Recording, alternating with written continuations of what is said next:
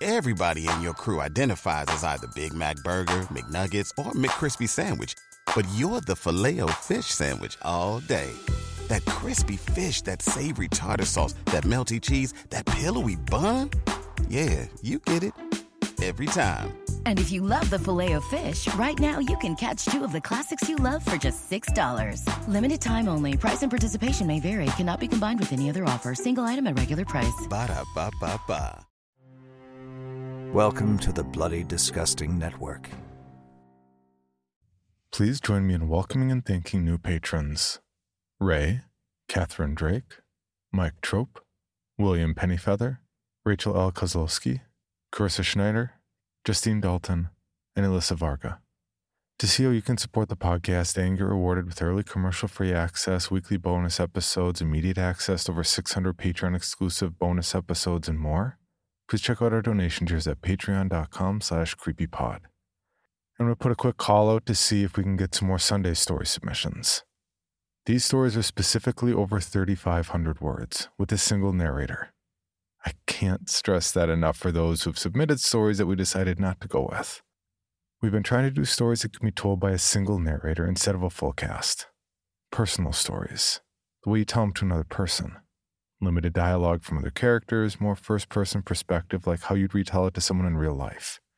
Not too much of the he said, she said type dialogue that works better in novels and short stories than narrations.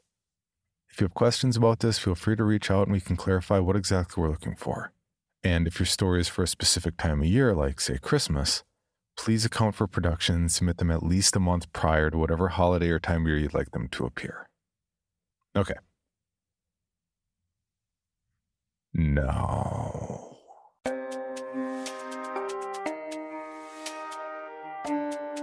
This is Creepy, a podcast dedicated to sharing the most famous, chilling, and disturbing creepypastas and urban legends in the world.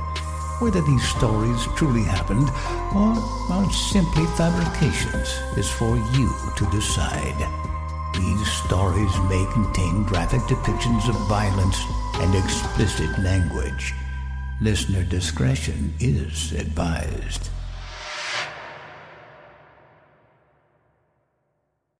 Creepy presents The Forever Experiments. This story was sent to the podcast from an email address that has since been disabled.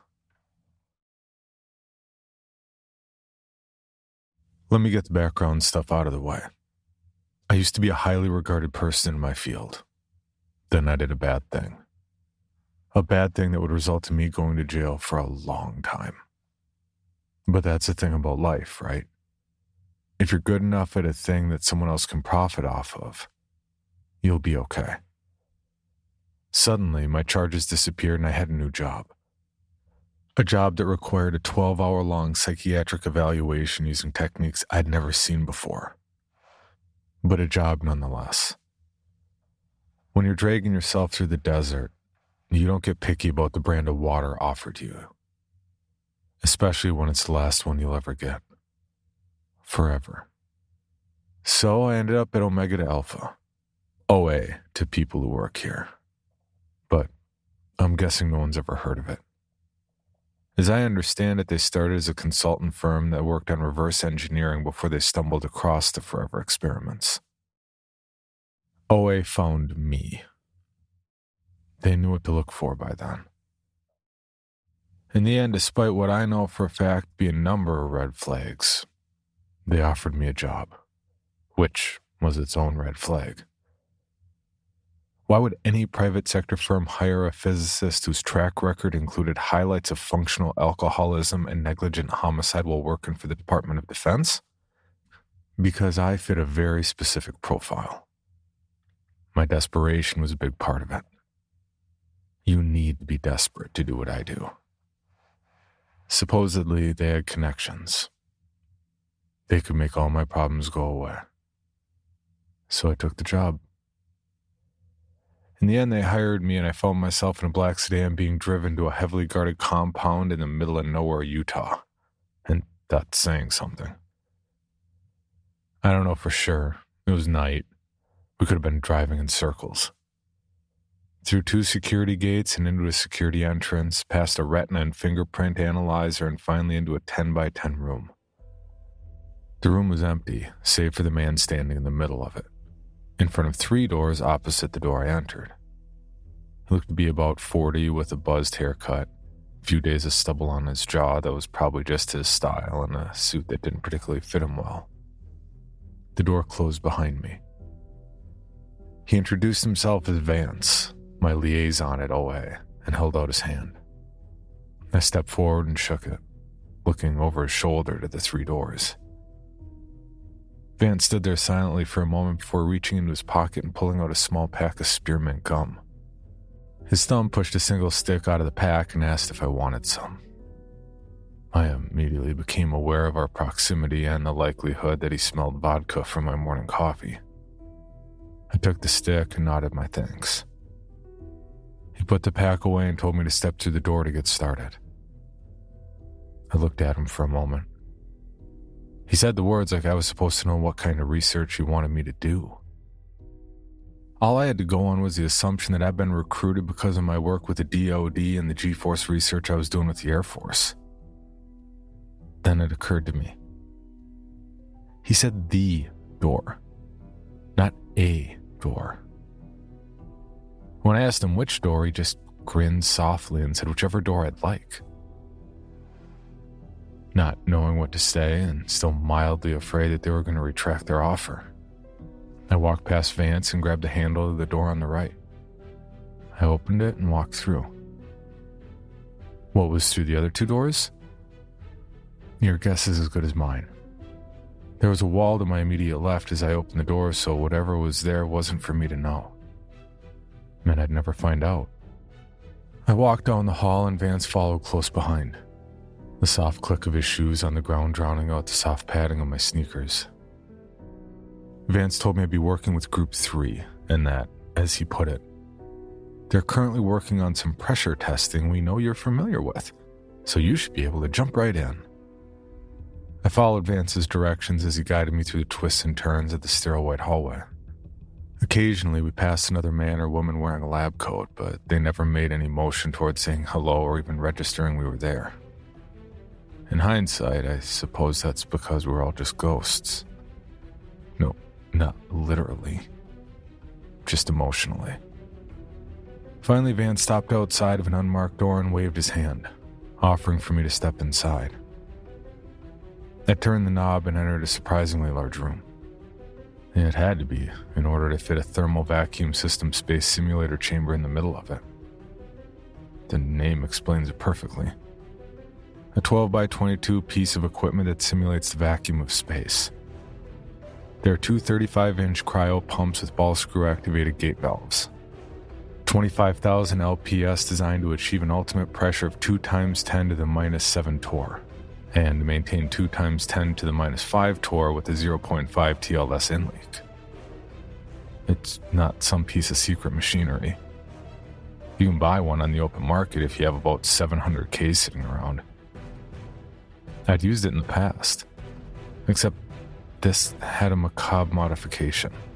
There was a single steel chair bolted into the middle of the chamber, complete with metal restraints. I noticed it right away. Vance noticed me notice it. He ushered me into the control room to meet the rest of the team. A man and woman stood inside, who I'd later be introduced to as Kate Brenner and Miles O'Rourke. There's no such thing as a senior or lead scientist at OA. Everyone's at the same level and only works towards a solution to the presented problem. And what problem were they working on at that moment? Before I could introduce myself, Kate shushed me. She actually shushed me, waving away my hand like I was some kid in school. She tapped a button on the console and said, "Ready for 3. A voice on the other end of the comm said, "Bringing 3. I stood there silently and watched as they brought in a youngish-looking Asian man, maybe 25 years old. And when I say brought in, I mean wheeled in on some kind of contraption that looked like a wheelchair but bigger, like it could go off-road. He was wheeled in by another man wearing a white lab coat. When they reached the chamber, he turned the chair around and backed it into the chamber. The wheelchair then connected to the chair in the chamber, and some sort of hydraulic mechanism slid the man, named 3, into the chamber chair and locked him in place. I asked what they were doing, but no one even looked at me except for Vance, who never stopped looking at me. As the wheelchair was rolled out of the room, Miles tapped a button and said, "Session number 451, active. Closing chamber door." I began to move towards the control panel. To what end? I don't know. But Vance's hand was on my shoulder immediately, his grip strong and commanding. I stopped because they knew I would. I watched as the chamber closed with a muffled echo. I watched and stood by as Kate counted down. 5, 4, 3, 2. It's not like you think it is. In the movies, when someone is sucked out into space, they explode or make things more cinematic somehow. In reality, when the human body is exposed to the vacuum of space, a number of injuries begin to happen immediately. They start out minor enough. The first is the expansion of gases within the lungs and digestive tract due to the reduction of external pressure. In the case of explosive decompression, a person could increase their chance of survival by exhaling within the first few seconds. Otherwise, death is likely to occur once the lungs rupture and spill bubbles of air into the circulatory system. In the absence of atmospheric pressure, water will spontaneously convert into vapor, which will cause the moisture in a person's mouth and eyes to quickly boil away. The same effect will cause water in the muscles and soft tissues in the body to evaporate, prompting some parts of the body to swell to twice their usual size after a few moments. This bloating may result in some superficial bruising due to broken capillaries, but not enough to split open the skin. Within seconds, the reduced pressure will cause the hydrogen, which is dissolved in the blood, to form gaseous bubbles. Scuba divers call it the bends.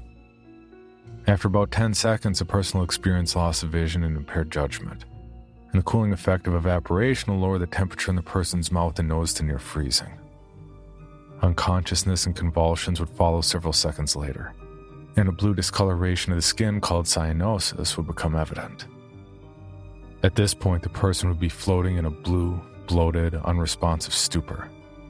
But their brain would remain undamaged and their heart would continue to beat.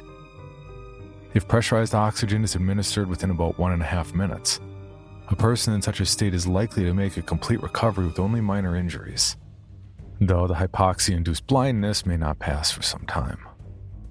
Without intervention in those first 90 seconds, the blood pressure would fall sufficiently that the blood itself would begin to boil, and the heart would stop beating. There are no recorded instances of successful resuscitation beyond that threshold. No official record, that is. Welcome to OA. All those things I just mentioned happened to 3.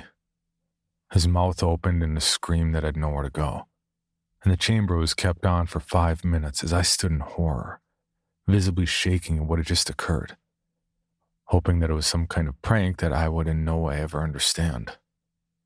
When the chamber door was open, we could fully see the blue and bloated corpse of 3 slouched as much as his imprisoning chair would allow. Lifeless. I threw up. Vance ushered me towards the bathroom to clean myself up, then back into the hallway where I couldn't find the words to yell. All I could do was repeat a single word. Why? Why what? Vance said in a genuine tone. Why did you kill that man? I asked, the bile still burning the back of my throat. He told me I didn't understand, that what we were doing is singularly unique and the results change the flow of history. By murdering people, evidently, I pointed out. Vance took out his phone and texted someone. He took me back into the hall and waited less than a minute for a door to open and the wheelchair to appear. It was a youngish Asian man, maybe 25. I know it's a racist thing to say, but I couldn't be sure if he looked a lot like 3 or was 3. I mean, it was impossible. It had to be some kind of trick, but I couldn't manage a coherent sentence. Long story short, yes, it was 3. At that moment, what is there to say? What would you say? Actually, I can answer that. If you'd say anything, you wouldn't be where I was standing. They wouldn't want you. They wanted me. They wanted someone so lost or trapped or afraid that they would be part of the forever experiments. Vance led me to a small meeting room and sat me down, handing me a bottle of water. I shook my head.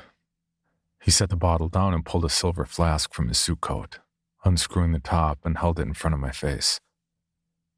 I stared at it for a moment before grabbing it and taking a pull without even smelling it. It was vodka. And my brand. Then Vance sat down and gave me the history of OA. I'll save you the unnecessary sales pitch and give you the abridged version. About 25 years ago, OA made a move to get involved with human testing of pharmaceutical drugs. It was a pretty big stretch considering their engineering background, but the dollar signs were there.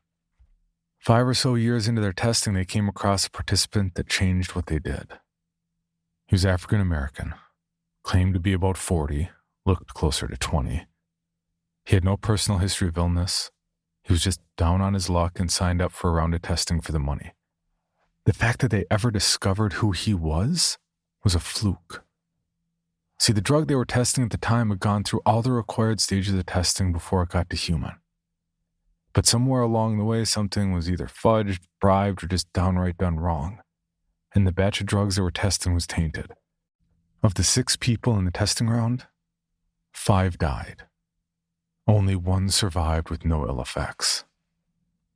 He would later go on to be classified by the name 1, the only name he would ever know again. Vance said that 1 had a very peculiar anomaly on the genetic level that they were as of yet unable to simulate. They were, however, able to track down 5 other individuals with the same anomaly. They are the basis of our testing. In fact, they're the only humans we perform our testing on. We call them the Forevers. Saving the prolonged back and forth of me saying that I watched the man, 3, die, and Vance agreeing that yes, that was what I'd seen. He moved on to the how part. Frankly, we don't know. His body and the bodies of the others have the ability to spontaneously regenerate lost tissue. They can die, and then their body brings them back to life. For Vance, we've done more than I could possibly imagine to kill them at this point. When I asked why we would try to kill them when the Forevers could potentially be the answer for every known disease, Vance just rolled his eyes.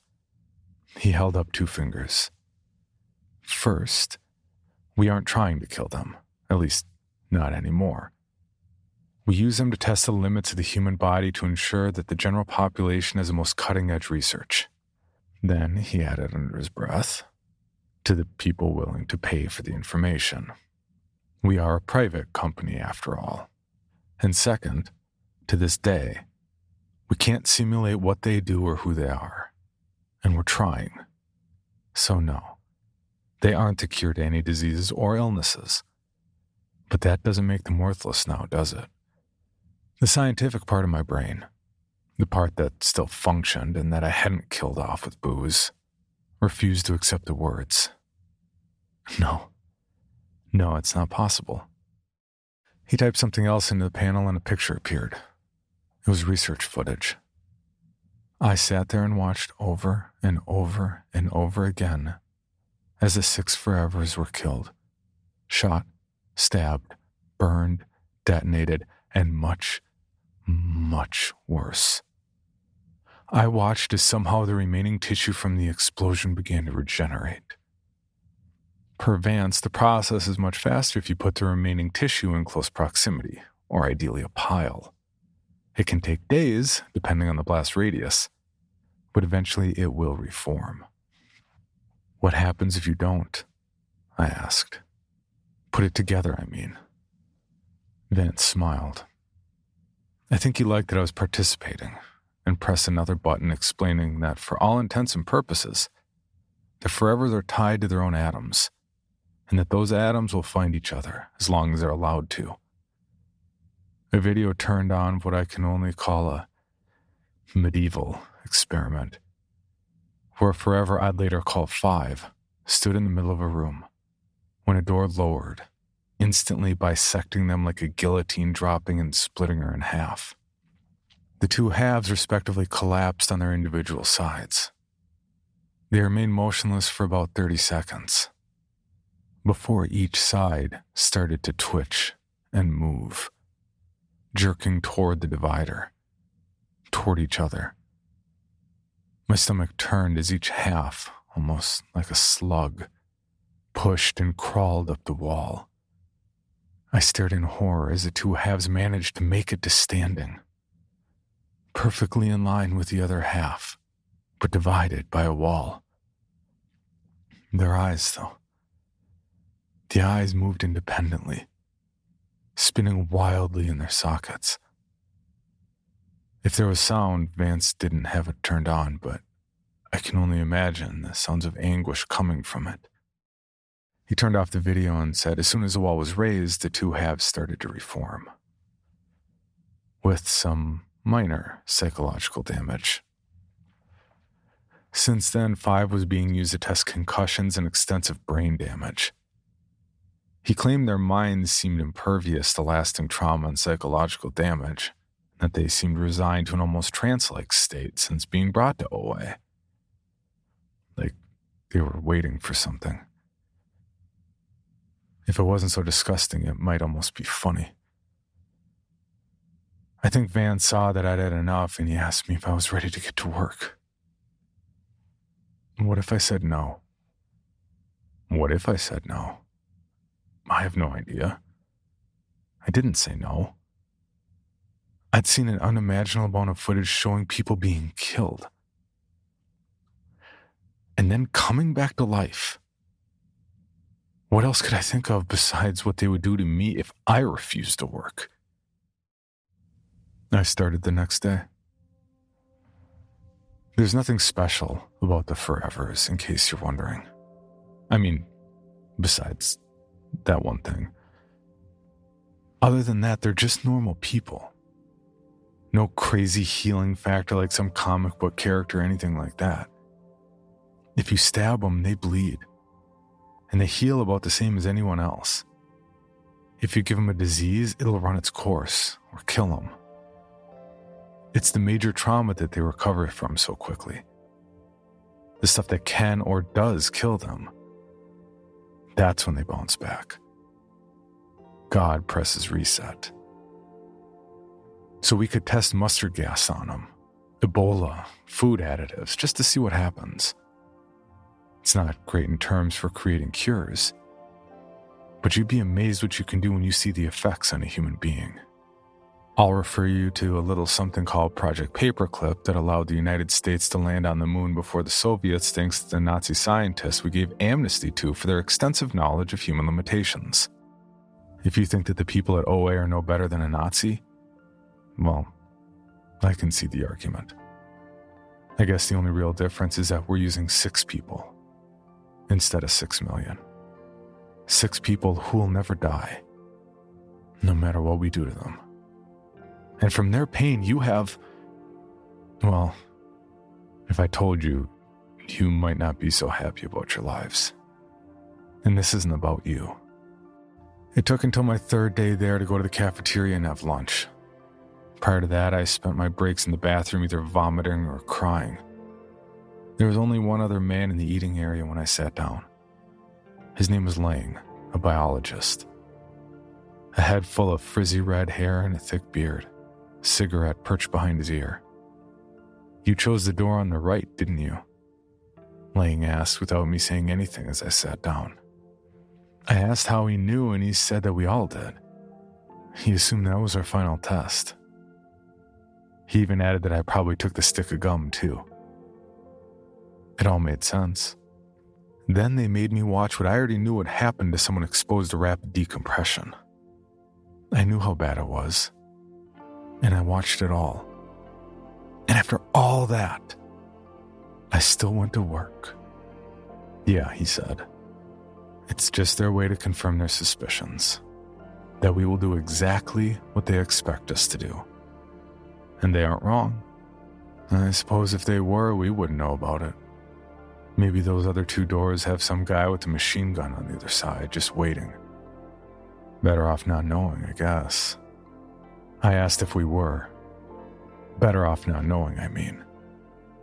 Lang just shook his head, put the unlit cigarette to his lips, grabbed his still full tray, and walked out of the cafeteria. The irony isn't lost on me that you lose time working in a place like OA. The days just go by. The work gets done, the reports get written. The forevers get killed, and then they come back. Over and over and over again. You get numb. Not completely. At least I didn't. But more numb. It's expected. But it still hurts. You hold on to that idea that they'll come back and the pain will fade away. But you can never shake their screams.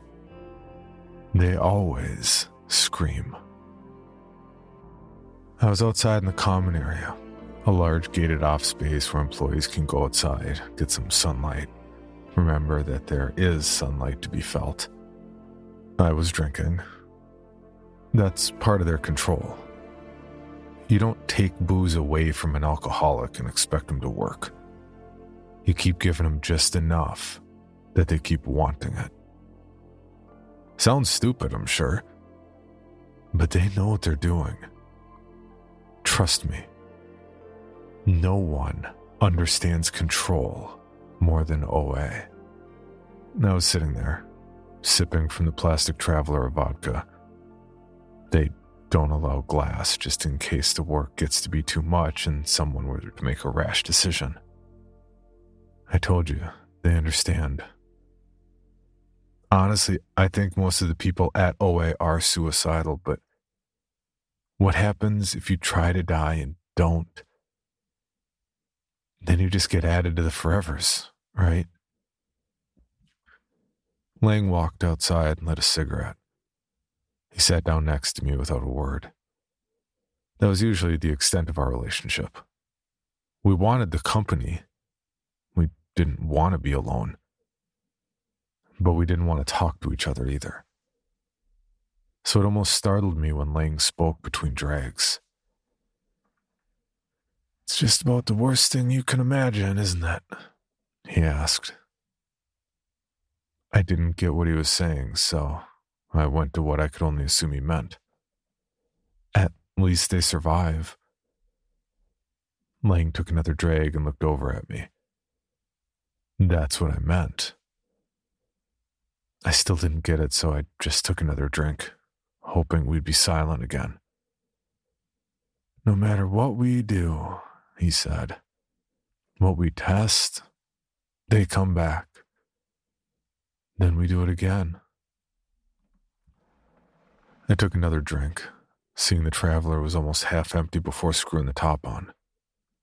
It was hardly noon. I needed to slow down. "They'll outlive us," I said, grasping at straws, vocalizing the realization walls I'd built up in my own mind just to make it through the day. "No matter what we do, they'll survive. This won't last. No matter how much the company might cover it up, the information will get out. This will get shut down or moved or something. And they'll live their lives again." When the words left my lips, I felt nauseous. When I let myself think about it later that day, I broke down crying at what sort of insanity I'd let myself be part of. That moment changed me. "Yeah," Lang said, "but that's what makes me sad, is that no matter what we do to them, they'll just keep on going. The thing is, we don't really know how old any of them are. We assume that they just sort of stop aging after puberty ends, but we don't actually know. Or how many more are out there. Could be that someone out there was around to see Rome get built and burn. They just exist outside of time, watching empires rise and fall. They survive, I said again, but I'm not sure why. Lang took another long drag and let the smoke pour out of his mouth as he spoke.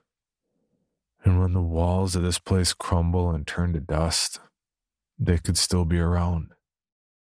They could still be alive in 1 billion years when the sun goes supernova and the world burns. And then what? Do they keep on living?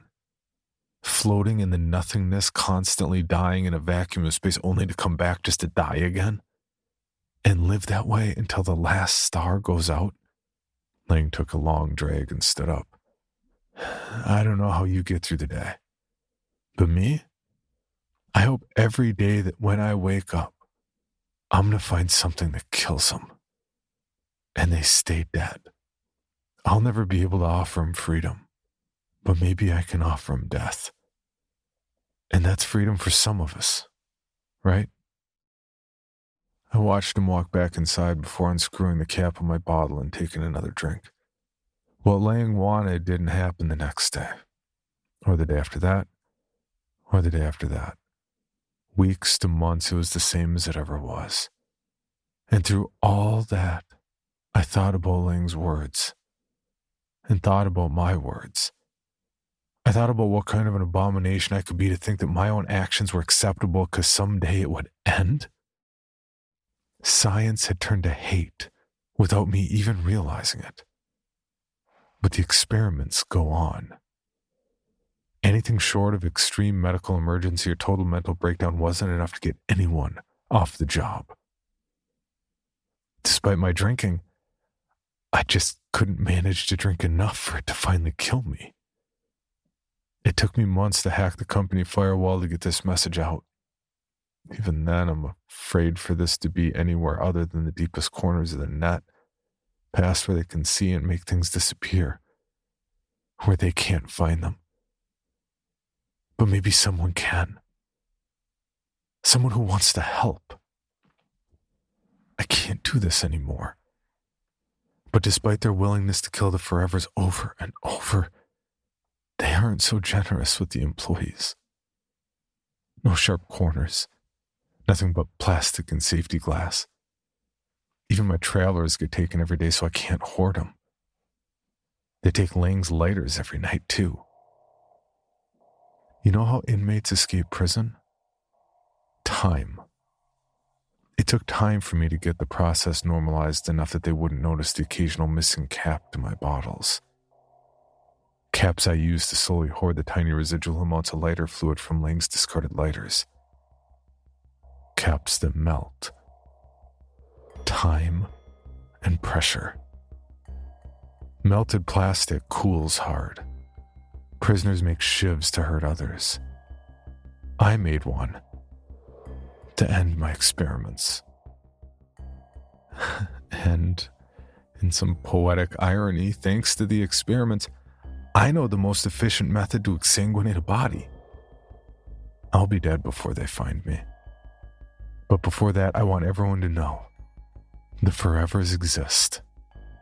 They are not numbers. It took a long time, but I found out their names. They have names. They're people. Number 1 is Jerome. Number 2 is Christine. Number 3 is Han. Number 4 is Joe. Number 5 is Petra. And number 6 is Dakasha. They are alive. If you're looking for your loved ones, they might be here. Surviving. Please find them. That's all. When I did what I'm about to do to myself, to number 2, to Christine, she had this dull, expectant look. Still, I could see the pain.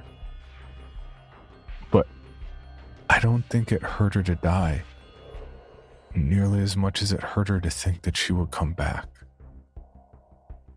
Personally, I hope what I'm about to do hurts. I'm so sorry.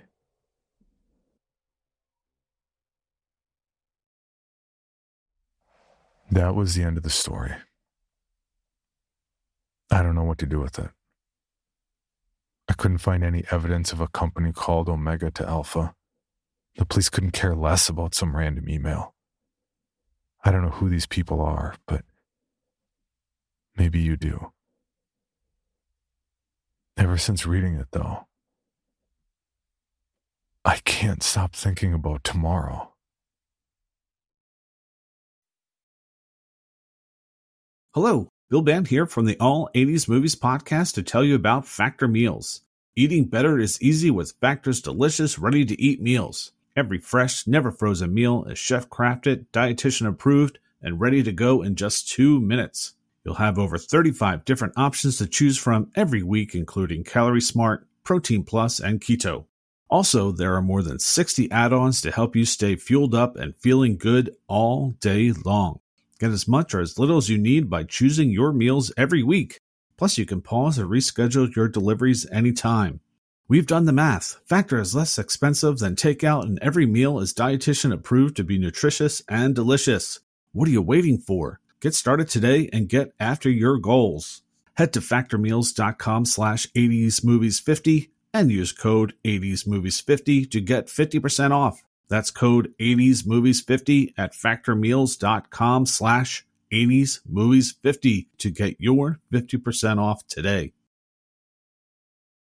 Waiting on a tax return? Hopefully it ends up in your hands. Fraudulent tax returns due to identity theft increased by 30% in 2023. If you're in a bind this tax season, LifeLock can help. Our U.S.-based restoration specialists are experts dedicated to helping solve your identity theft issues. And all LifeLock plans are backed by the $1 Million Protection Package. So we'll reimburse you up to the limits of your plan if you lose money due to identity theft. Help protect your information this tax season with LifeLock. Save up to 25% your first year at LifeLock.com/aware. For your bonus episode, Creepy presents In the Order of Galliforms, written by Paul Casely and narrated by Heather Thomas. I hate Thanksgiving, and I hate turkeys. I know what your mind immediately leaps to, the idea that there's too much pressure placed on being a perfect family and having the perfect family dinner, and that's probably why I hate Thanksgiving. Or maybe you immediately decided I have a wildly dysfunctional family, and that's why I hate probably not just Thanksgiving, but all the holidays. Or perhaps you figured I don't like the taste of turkey meat, or I don't like the way it's prepared, and that's why I hate that particular holiday in food. If you thought any of these things, you would be completely wrong. Dead wrong. I hate the holiday to be sure, but I hate that damned bird even more. And not as a food, but as a living, breathing animal. These evil birds made my life hell on the last Thanksgiving my family celebrated, and it was not an experience I will soon forget, nor forgive. I know it is commonplace for politicians to pardon a turkey at Thanksgiving, but if I had my druthers, the genocidal event that I would lose on the misbegotten birds would be epic and result in the extinction of their entire useless species. I didn't always feel this way about turkeys or Thanksgiving. Once it was one of my favorite holidays. It was a time for my family to gather and spend time with each other. My family was close and supportive. The meals were wonderful. Then my father had the idea to pick out a turkey. I don't know whose brilliant concept it was, but a few different local farmers came up with the idea to go and pick out the turkey you would eat for Thanksgiving. It was like looking in a tank of lobsters and choosing the one you would consume for dinner. It really is a grotesque practice. The idea of looking the animal in the eyes that you would eventually have killed and prepared for you is abhorrent to me now. But I suppose at the time I was just a kid, and it never really crossed my mind.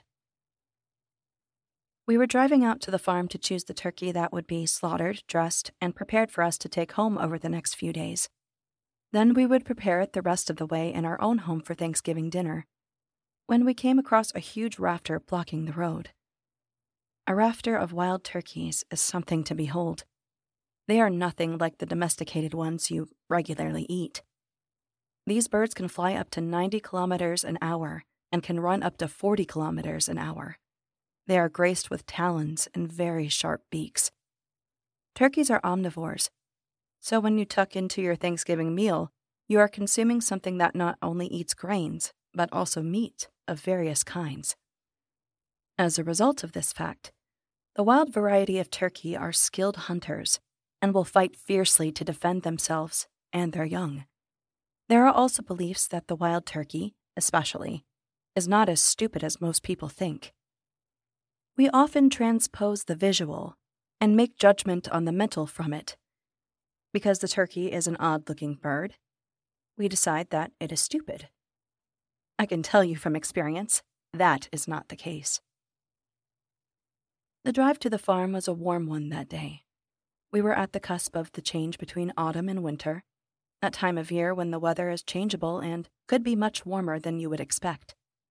As a result, the windows of the car were down as we were allowing fresh air to come in and circulate. As we crested the hill, we came across the rafter which had blocked the road. For the most part, the very large group of huge birds were oblivious to us. It is interesting that back in the 1930s, wild turkeys were almost hunted to extinction. They now have a population approaching 10 million across North America. The rafters have invaded many farming areas around eastern Ontario and Canada, where they have often become dangerous pests.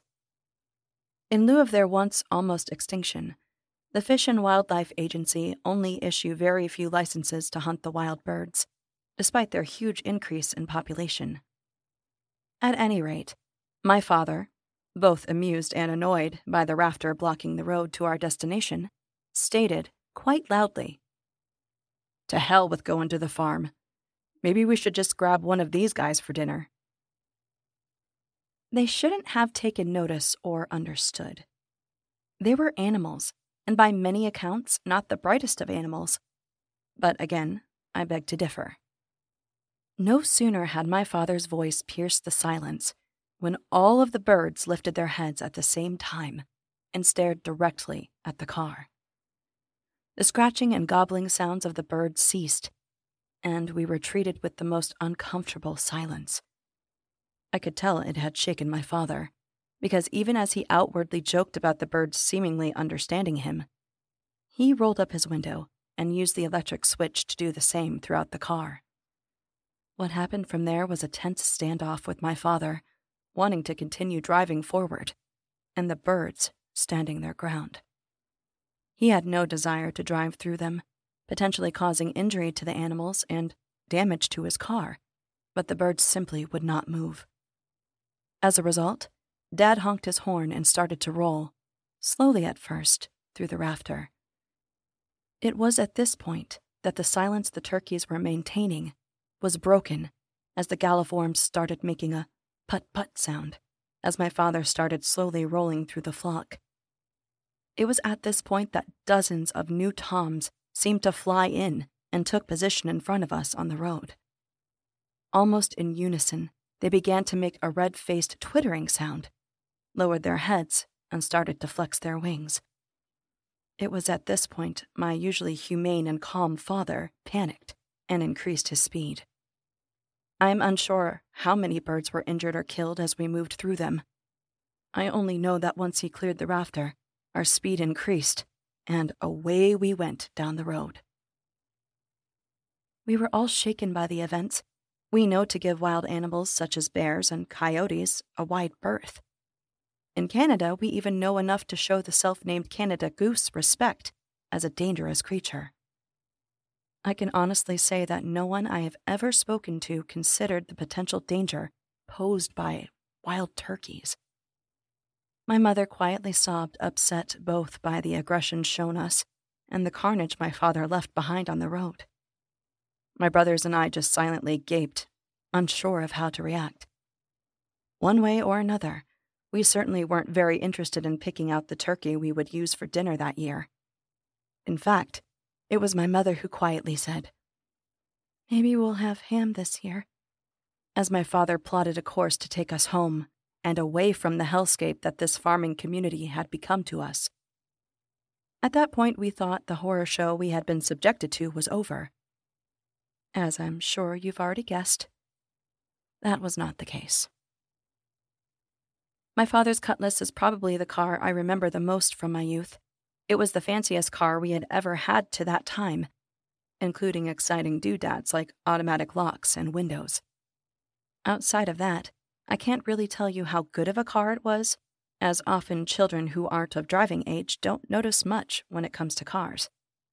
It was large, probably a major gas guzzler, and felt very safe, at least until the rafter descended on us. Now, I know what you're thinking. Turkeys don't fly. Well, when you're talking about overly plump domesticated turkeys bound for your dinner table, then you are mostly correct. Generations of inter- and inbreeding have created the wobbly birds we are used to seeing wandering on farms. They might be able to get a few feet above the ground before their lack of bodily aerodynamics takes them down. Wild turkeys, however, are not encumbered by selective breeding and can fly very efficiently. They flew fast and they flew furious as they dropped down on the Cutlass from above. We felt every one of their about 20-pound bodies landing. We could also hear them tearing at the vinyl on top of the car. I could see their claws and beaks. I would learn later that turkeys are actually descendants of velociraptors. You know, the smart and deadly little dinosaurs from those Jurassic movies? Apparently, the wishbone of the bird is a remnant of that dinosaur lineage. Now, 45 million years separate the bird from its murderous cousin. But still, some genetic behaviors do remain. As the bloodthirsty birds tore into the car, my father panicked anew. Looking back on it, this was probably a fair reaction to a flock of hitherto comic-looking and benign animals that we regularly ate as food, attacking us. As a result of his resurgent loss of composure, he slammed on the brakes suddenly while we were traveling about 80 kilometers an hour. The result was immediate and catastrophic, as both my parents shot forward and slammed their heads into the pre-safety measures dashboard. The force of the impact rendered my father immediately unconscious, while my mother suffered a gout of blood running down her forehead. Myself and my two brothers in the back seat, we were momentarily dazed before we started fumbling with our seat belts to exit the car, which was currently under siege. As I was the youngest, my mother immediately went to help me after extricating herself, blood running into her eyes, obscuring her vision. During all of this, the sharp talons and beaks of the galliforms tore at the top of the car, and that haunting put-put-put sound continued. While she worked with me to release myself, my mother flailed wildly at the onslaught of birds, and I knew they were tearing at her as well. My brothers, being much older, had already freed themselves and had made for a copse of trees, not too far from where we came to our abrupt stop. Soon my mother and I exited the car, all while she was beating at one of the large and nasty birds that had alighted on her and was attacking her. Fresh wounds of crimson sprouted in various places on her shoulders and chest as she shielded me from the maniacal animal. As for my father, my mother kept telling me not to look back as we ran. Still, I couldn't help it.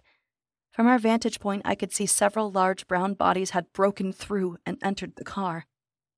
In his unconscious state, my father didn't stand a chance as blood and viscera seemed to be torn and tossed about the scene.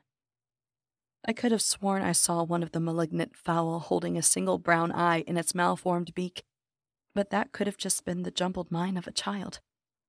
I like to tell myself that it wasn't real, but I know it was. I also knew that our own trials weren't done yet as we ran to join my brothers. I could hear that accursed put-put sound behind us, and the sky was full with the sound of their flapping wings. There was an immediate change from the bright autumnal light to the shadows that only a canopy of trees can create. The result was an ill-boding gloom that now covered what was left of my family. This twilight effect was enhanced by the sounds of the murderous birds advancing on our location. We took small comfort that the trees would slow down their advance and mean they could not as effectively nor quickly fly after us. At this point, we were all sobbing, my older brother and myself scared almost beyond reason, and my mother bloody. All of us were mourning the loss of father. But that couldn't be the single most important thing at the moment, survival coming to the fore. It was while we worked deeper into what turned out to be more a forest than just a small ribbon of green, we started to notice the birds closing on us again. Currently, scientists believe that the fastest a human being can achieve running is 30 kilometers an hour. Our fastest sprinter attained 27.5 kilometers an hour for a very short duration. Most healthy adult humans run between 10 and 15. Compared to us, those birds with a top running speed of 40 kilometers per hour were damned fast. We only had one logical response to try and escape their attack: run into different directions.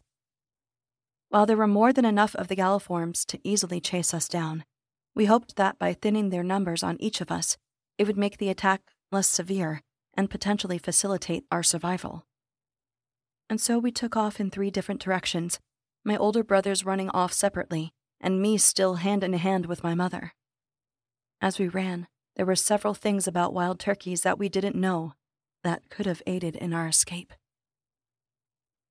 It turns out these birds are a true predatory species, and as a result, their eyesight is unbelievably good. What do I mean by unbelievably good? A wild turkey has vision that is 3 times better than human 20/20 eyesight, and it also has peripheral vision that grants a field of view of 270 degrees. As long as we were in sight of the feathered monsters, we would never get away. I've also learned since that their hearing can detect distant sounds much better than humans. The area that the galliform falls down it has a lousy sense of smell. This meant if we could find a way to hide that broke the line of sight with the birds, we might be able to escape. As we ran, both my mother and I had grabbed branches from the forest floor and had taken to swinging at the misbegotten birds whenever they closed in on us. At one point, I can remember my mother muttering, "We have to get help or hide." And that's when I pointed to the large amount of leaves that had fallen to the forest floor. She looked at me for a second and nodded before taking a swing that seemed fairly crippling at one of the turkeys. With our immediate sightlines clear of the birds, we began to bury ourselves in leaves. I won't lie, it was gross. If anyone has ever done this, they know that any number of insects and creepy crawlies exist in the fallen leaves during autumn. The leaves themselves are an ecosystem. The moistness and stench of the decomposing leaves is something that I will always remember. And still, when taking walks in the autumn, I am assaulted with memories when faced with collections of leaves. Still, though, you do what you have to do in order to survive. At this point, I have no doubt that my mother spared more than a casual thought to my brothers, who had been inadvertently left to fend for themselves. While we remained under the bed of leaves, we could hear the arrival of the wretched birds, and hoped they couldn't make heads or tails of where we had disappeared to. It was at this point we started to hear a most unwelcome sound as the birds began to scratch about the fallen leaves. Another fun turkey fact that I later learned is that a turkey's sense of touch is so well developed that it can feel an ant under its talons as it scratches on the ground. The one thing we were aware of, however, was that the galliforms were moving closer and closer to us, and if this continued, they would soon find us. As it seemed like all would be lost, we heard a sound that was both unfamiliar to us and very welcome given the situation.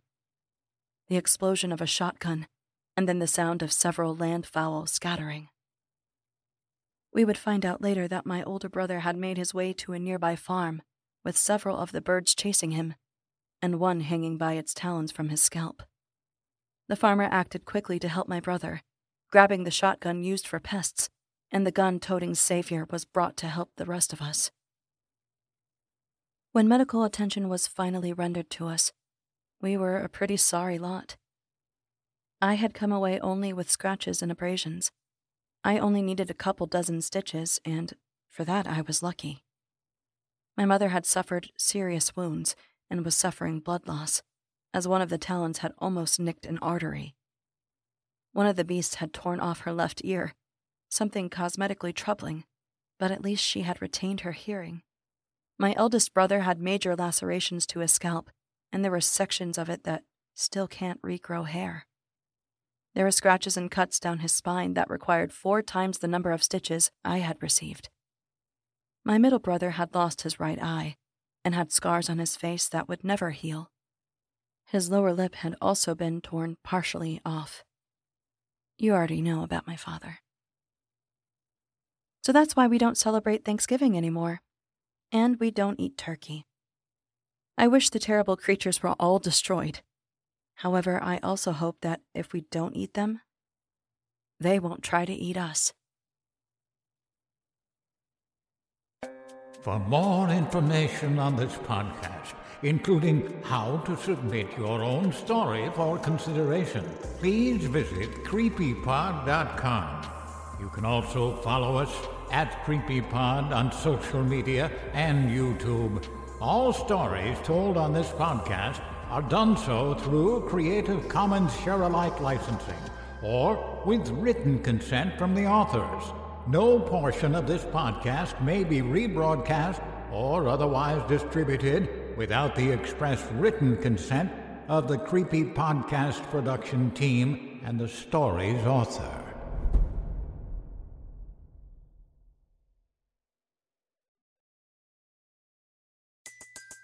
Everybody in your crew identifies as either Big Mac Burger, McNuggets, or McCrispy Sandwich. But you're the Filet-O-Fish Sandwich all day. That crispy fish, that savory tartar sauce, that melty cheese, that pillowy bun. Yeah, you get it. Every time. And if you love the Filet-O-Fish, right now you can catch 2 of the classics you love for just $6. Limited time only. Price and participation may vary. Cannot be combined with any other offer. Single item at regular price. Ba-da-ba-ba-ba. Item number SCP-5186. SCP-7160. SCP-7533. Object Class Euclid. Keter. Safe. Special Containment Procedures. Spreading across the hemisphere and kicking up vast amounts of ash and dust. The only thing I could hear was 7219 laughing. Do you remember your name?